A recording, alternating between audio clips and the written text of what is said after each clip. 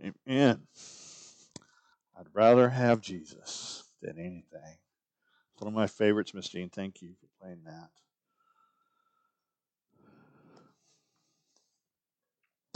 When I was in college, one of my religion professors made a statement that really kind of stuck with me. He said, we have two kinds of canon in the church. Now, canon is what we call the books of the Bible, canonical books, and so forth.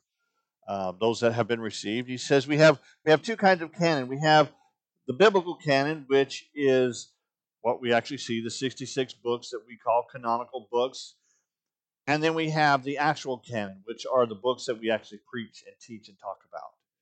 He said there's a whole bunch of the Bible that you never hear from the pulpits. There's a whole bunch of the Bible that you never see taught in the Sunday school classes and so forth. There are just those sections that we like, and as a preacher, I know one of the more popular sections are Paul's letters. Paul's letters are deceptively easy to preach because Paul almost gives you the 3 points in the poem in his writings and so forth when you're trying to write a message, and so we tend to gravitate towards those. And then there's whole sections that we miss, whole sections that um, we never dig into. And the result of that, I believe, is that we have a skewed view of who God is. If we believe the Bible is His story, if we believe the Bible is a revelation of who He is to us, then if there's sections of that revelation, if there's sections of that communication that are not a part of our faith, not a part of our preaching, not a part of our teaching, we tend to have a lesser view of God than we should. There are parts of Him we just don't really appreciate. Now, back in the 80s and really took off in the 90s and early aughts, there was a practice that began to develop in our missionary circles called Bible storying. I have a picture of a scarf that is used by our missionaries. Actually, this is straight off the IMB website.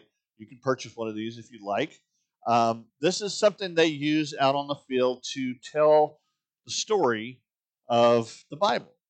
It starts with before creation and continues all the way to Christ's return, and it's especially useful in preaching or teaching to a pre-literate or illiterate or semi-literate people who don't have the text, who can't read the text even if they had it. You can't really say turn in your Bibles to such and such a passage. And so what they do is they hold up this cloth and they tell the story. They reveal the story of Scripture, and in doing so, they introduce the people to the God who loves them and who desires to have a relationship with them and connect with them. And when I think about that, and I think about the holistic nature of it, how it moves through the entire message of Scripture, I see in that something that is essential, something that I think would benefit all of us to be able to just take a journey through Scripture and not necessarily look at every passage and every text and every difficulty or every insight that's there, but to get a holistic picture of who God is. And so over the next several weeks, that's what I'm going to be attempting with you all. We're going to take a journey through the Bible.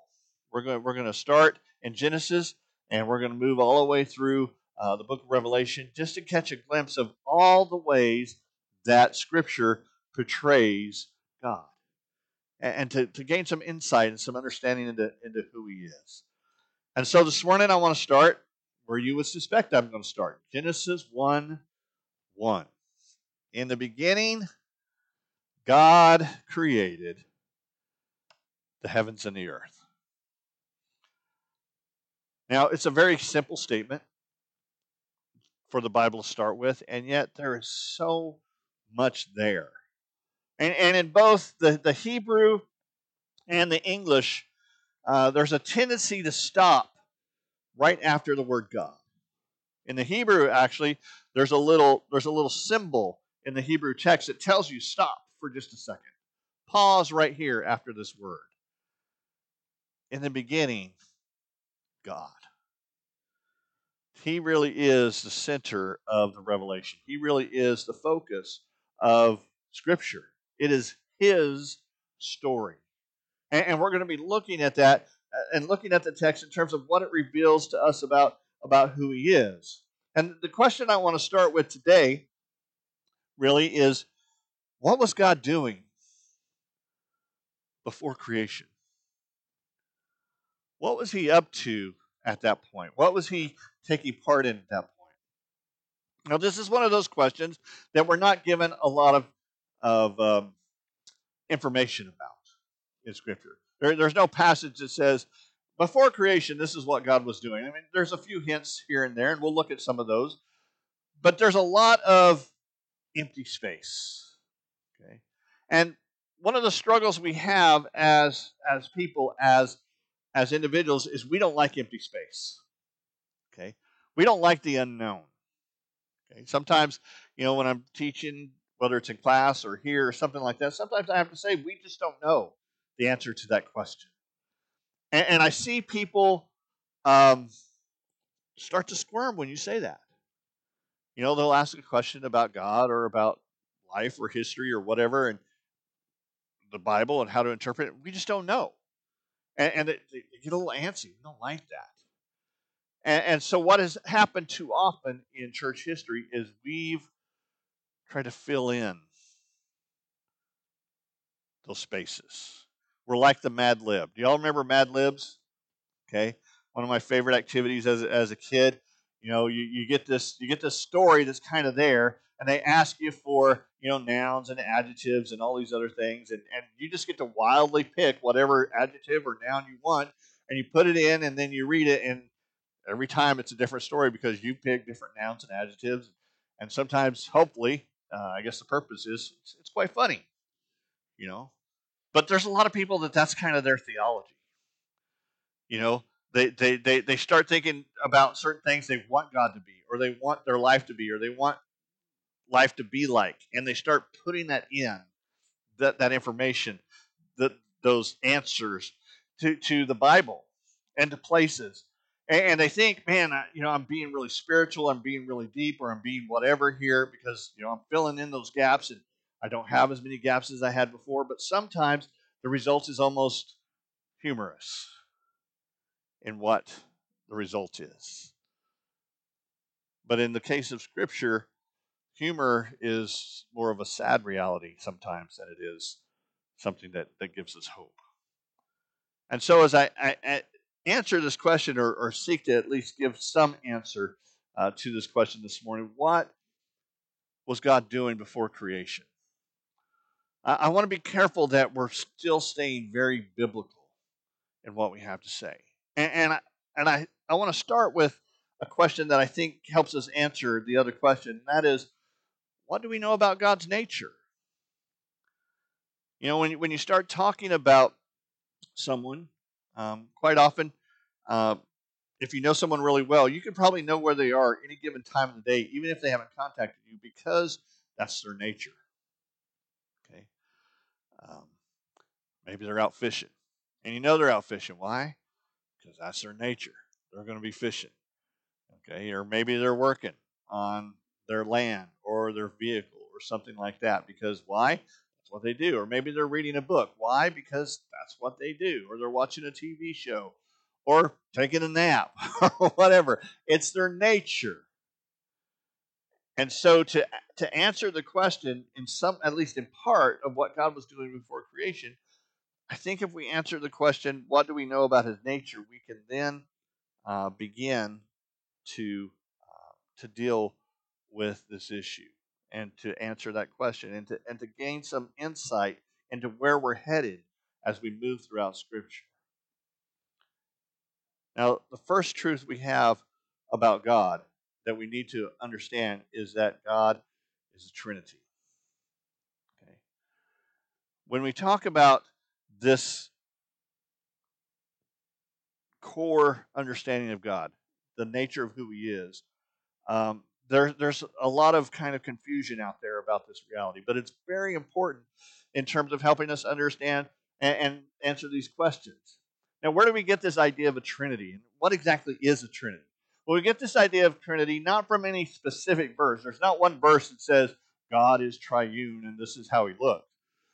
We get this from what's called systematic theology by looking at various expressions in Scripture about God and then putting those expressions together to come up with uh, an answer that fits all the text that we have, all the expressions that we have. Okay, and I've just chosen a few here this morning for you to kind of see.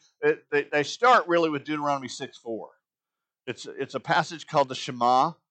It's the core of Jewish theology and thought, and it starts with the simple sentence: "Listen, Israel, the Lord our God, the Lord is one."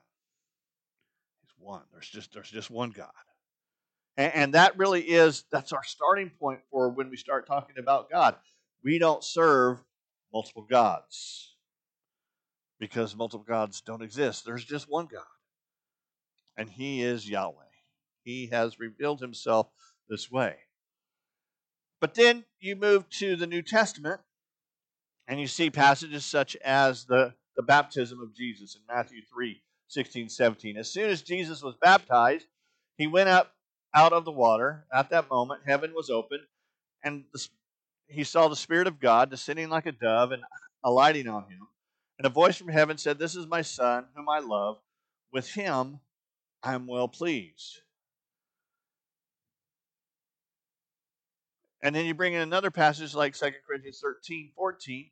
"May the grace of the Lord Jesus Christ, the love of God, and the fellowship of the Holy Spirit be with you all."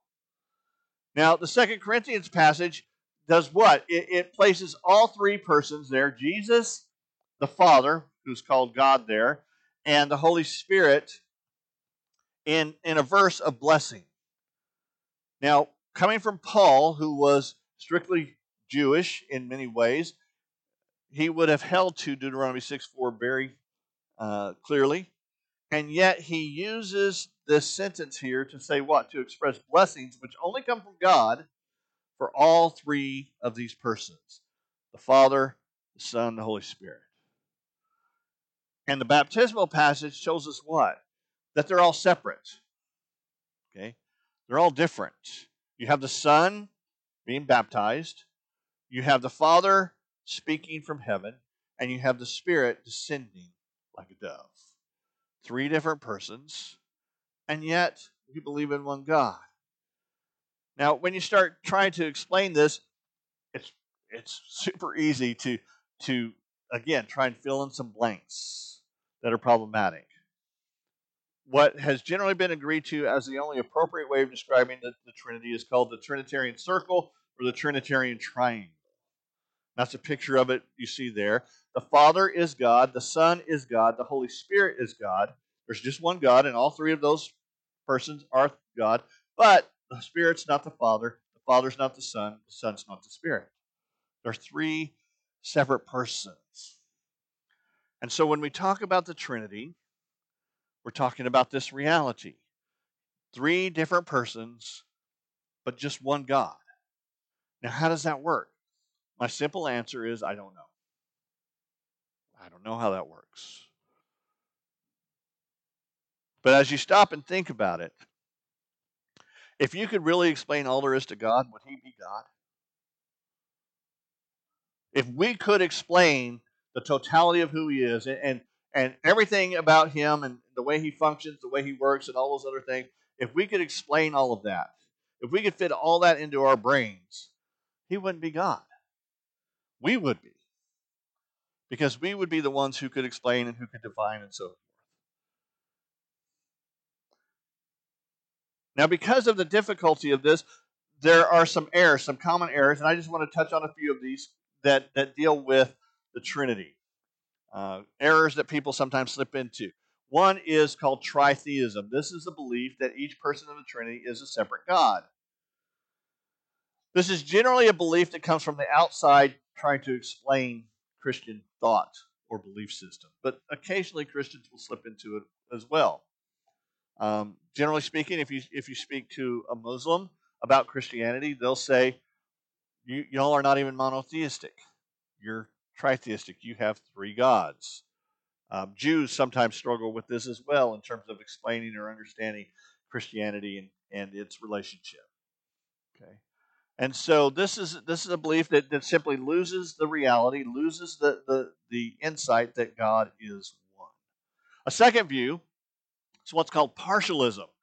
Partialism says that the Father, the Son, and the Holy Spirit are all parts or components of God. This would be similar to, for instance, um, the use of the shamrock, okay, to explain the Trinity.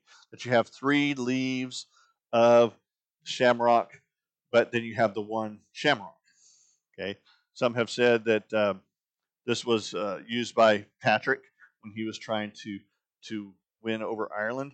Actually, the historical data says he never actually used that illustration. Somebody at a later period wanted to give it to him, and so they did. But the problem is what? Is that you have the three separate leaves there, but no leaf is fully the shamrock. It's just a part of the shamrock. Okay? And when you start talking about this as it pertains to the Trinity, if you say the Son is just a part of the God, no, he's not a part of God. He is totally God. And so you've lost out on the explanation. You've now entered into error here. The Holy Spirit is fully God. The Father is fully God. The Son is fully God. They're not parts or components of God. They are all fully God. And that's given to us in Scripture when it says the very fullness of God dwelled in Christ. Paul tells us that. Okay. The third is what's called modalism. This is probably one of the most common mistakes in terms of the Trinity that's out there. It says that God reveals himself in three different forms or modes. Okay, this would be the person who stands up before you and says, well, let's say I'm making an illustration. I am a son to my father. I am a father to my son. I am a husband to my wife. I have these three different modes. It's still just me, but sometimes I'm the father, sometimes I'm the son, sometimes I'm the spirit. This is a very common view, especially common among Pentecostals for some reason. But again, this loses out on some of the truth here because at this point, you're not talking about three separate persons. You're talking about three expressions of one person. And so that's not consistent with what the Bible says. Three persons. That's how at the baptism you have the Father, you have the Son, you have the Spirit. All three are separate and there, but they're all three still God. And then the last one that we sometimes run into is called subordinationism. This is not so much a problem in terms of dealing with the three as it relates to the one, but it's dealing with the relationship. And subordinationism simply says the Son and or the Holy Spirit are less than the Father in nature or being. That somehow they're subordinate to him. Now, the way this applies to the three yet one is if we say the Son is fully God and the Holy Spirit is fully God, then by nature they can't be less than the Father who's fully God. They are all God. And so these are some errors that come in, but what's important for us to recognize here is that the three persons really represent kind of um, three tasks. There are three persons, and each carries out the three tasks. The Father more or less creates the plan, the Son implements the plan, the Spirit administers the plan. Okay, that might be one way to deal with it. But again, the Father is God, the Son is God, the Spirit is God. But the Father's not the Son, the Son's not the Spirit's not the Father. And when we come back to this, we come back to our passage this morning. We see what? That all three persons were present at creation. They're all co-eternal, coexistent. There's never been a time when the Father existed that the Son did not, or when the Son existed that the Spirit did not. They're co-eternal. John 1:3, a passage that's just a few verses after what we read earlier today, says, all things were made through him, talking about Jesus, and without him was not anything made that was made. Which means what? He can't be created himself because nothing was made, or nothing was made without him that was made. So the passage there teaches us quite clearly that he is eternal himself.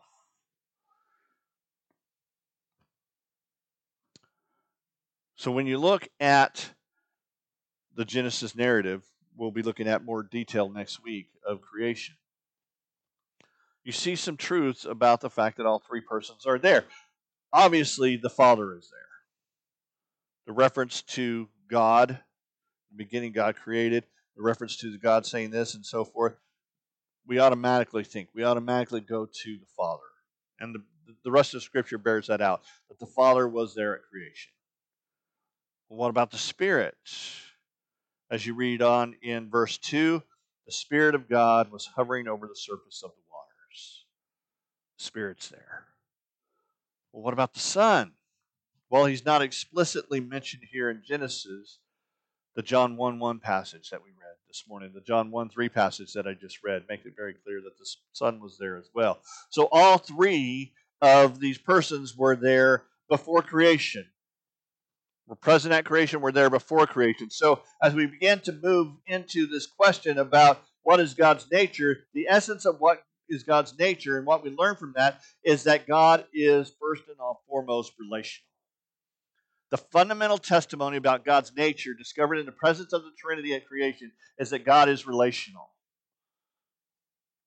So what was God doing before creation, given this truth? He was relating. The three persons were relating to each other. God is, as I've mentioned before many times, God's self-contained. He doesn't need anybody, any outside relationships. He doesn't need anything else to complete him or to make him whole or to justify him or to make him feel significant. He had that before creation. He is relational. And that's going to play a role in, again, how we understand what's going on then when we step into creation itself. When we start to step into it. Because one of the questions we deal with is, why did God create? If he is self-sufficient, if he is holistic, if he is all that there needs to be, why did he create? And it grows right out of his relational nature, as we'll see in a little bit. But before we get there, I want to ask one other question. What do we know about God's personality? If we're trying to discover what God was doing, if we're trying to discover what kind of drives God and who he is and understand him as we move into the rest of the text, one of the questions we have to ask is, what is his personality? We know his nature. His nature is to relate. Okay. But what is his personality? And again, there are a lot of things we can look at here. I want to look at just two this morning. The first is that God is love. 1 John 4:7-8. Dear friends, let us love one another, because love is from God, and everyone who loves has been born of God and knows God. The one who does not love does not know God. Why? Because God is love. Now, that's a big statement about his personality. That's a big statement about his nature. I'm going to read a passage to you that y'all know. You all have heard it. If you've been in this church at all, you've heard it. If you've been to a Christian wedding, you've probably heard it. It's 1 Corinthians 13. But as I read this, I want you to close your eyes. And I want you to think of this just in terms of God. Think of God as I read this. Love is patient and kind. Love does not envy or boast. It is not arrogant or rude. He does not insist on his own way. He is not irritable or resentful. He does not rejoice at wrongdoing, but rejoices with the truth. Love bears all things, believes all things, hopes all things, endures all things. Think about that.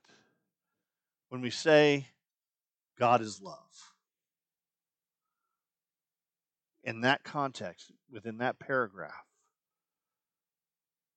kind of broadens our understanding of his personality, right? He's not someone who is selfish. He doesn't envy or boast. He doesn't need to. When you're as good as him and when you're as whole as him, there's nothing you would envy. And there's no need to brag. Not arrogant or rude. He does not insist on his own way. He's not irritable or resentful. Wow. So our God is relational and was in relationship before creation. And in the midst of that relationship, in the midst of that expression, his personality played out this way. He was patient and kind. What else is God? God is a giver or giving. Philippians 4:19, my God will supply all your needs according to his riches in glory in Christ Jesus. It's in God's nature. It's his personality to give. And again, you see that play out throughout creation. We'll look at it more next week in terms of the creation narrative itself, but you see it played out with what? With the sending of his son.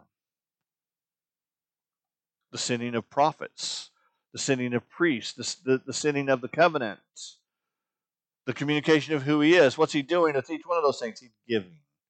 Let me give to you what you don't possess yourself. Let me give you me.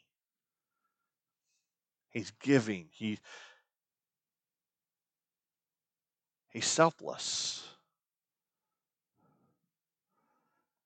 And there's a purity to that selfless because as I mentioned earlier, he's whole already. He's complete already. He has the perfect relationship within the Trinity. And so his giving is pure. It's not motivated by what can he get back. It's just, I'm going to give.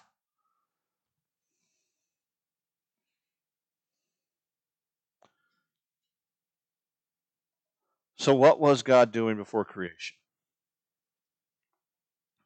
What can we say based upon what we know of his nature, what we know about his personality? Well, first of all, we can say that God was just enjoying existence, viewing all of eternity. He was just, to put it in terms we would recognize, he was just loving life. Before existence, he was just loving existence, satisfied with his connection, but also seeing the whole of things. We're told in several passages that he was making plans for a relationship with us. Revelation 13:8, the Lamb was slain before the foundation of the world. 1 Peter 1:18 through 20, Christ, who was foreordained before the foundation of the world. Ephesians 1:3 through 7, chosen us in him before the foundation of the world. 2 Timothy 1:9, who has saved us and called us with a holy calling, not according to our works, but according to his own purpose and grace, which was given us in Christ Jesus before the world began. So he was loving life, but also looking at eternity. And we can't really say he was making plans because he saw it all already. But he was experiencing that. He was experiencing the greatness of all that was. Which begs the question, why did he create? Returning to that question we mentioned earlier. Why did God create? Number one, God created because he wanted to and he could. Oh, excuse me. I got my list mixed up there. Go back to the previous one. It was an outgrowth of his nature and personality.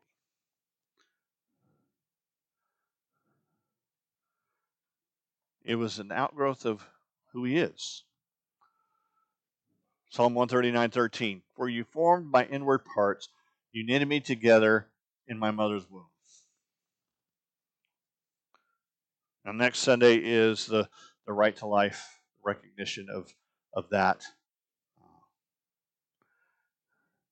And while we won't set aside things for that, I do want to emphasize, I do want to highlight that, in fact, there is very much something about us and how God has made us, that all of humanity, that calls for us to live on. But I want to point to this verse in particular with the whole idea of forming and knitting. The expression of this verse says what?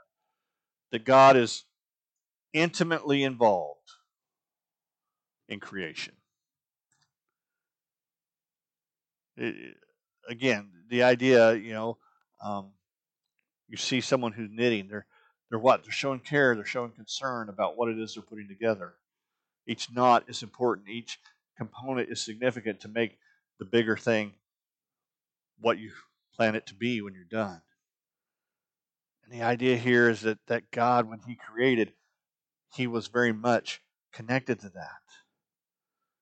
And his nature, and it is what? His nature is relational. And his personality is love and giving. And so creation was just an outgrowth of that. It was a natural expression. It was an extension of the loving relationship that was taking place in the Trinity. Why do you have children? It's a natural extension of the love you have with your spouse. Why did God create? It was a natural extension of his nature and personality to reach out in that way. A second reason is because he wanted to and he could. Revelation 4:11. Our Lord and our God, you are worthy to receive glory and honor and power because you have created all things. Why? By your will they exist and were created. In other words, John here tells us, why did you create all things? Because you decided you wanted to and you could. Okay. So embedded in that, again, is this sense of recognition of his power, a sense of recognition of his place and his position. He could do it, and he wanted to do it. So he did. He wasn't manipulated. He wasn't pushed. It wasn't some inner drive that, I need to do this. It was his nature and personality and his power manifested. And then the third reason is for his glory. Isaiah 43:7. Even everyone that is called by my name, for I have created him for my glory. It says here. Because you have created all things, and by your will they exist and were created.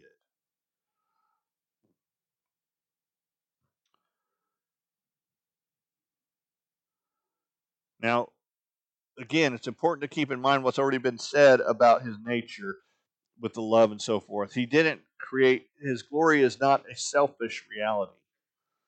It's not, give me the praise. His glory is that he is so wonderful, he's so awesome, he's so amazing and overwhelming that has to be shared. It's not driven by a need of his, it's driven by the reality of it simply being the outgrowth of all that he is.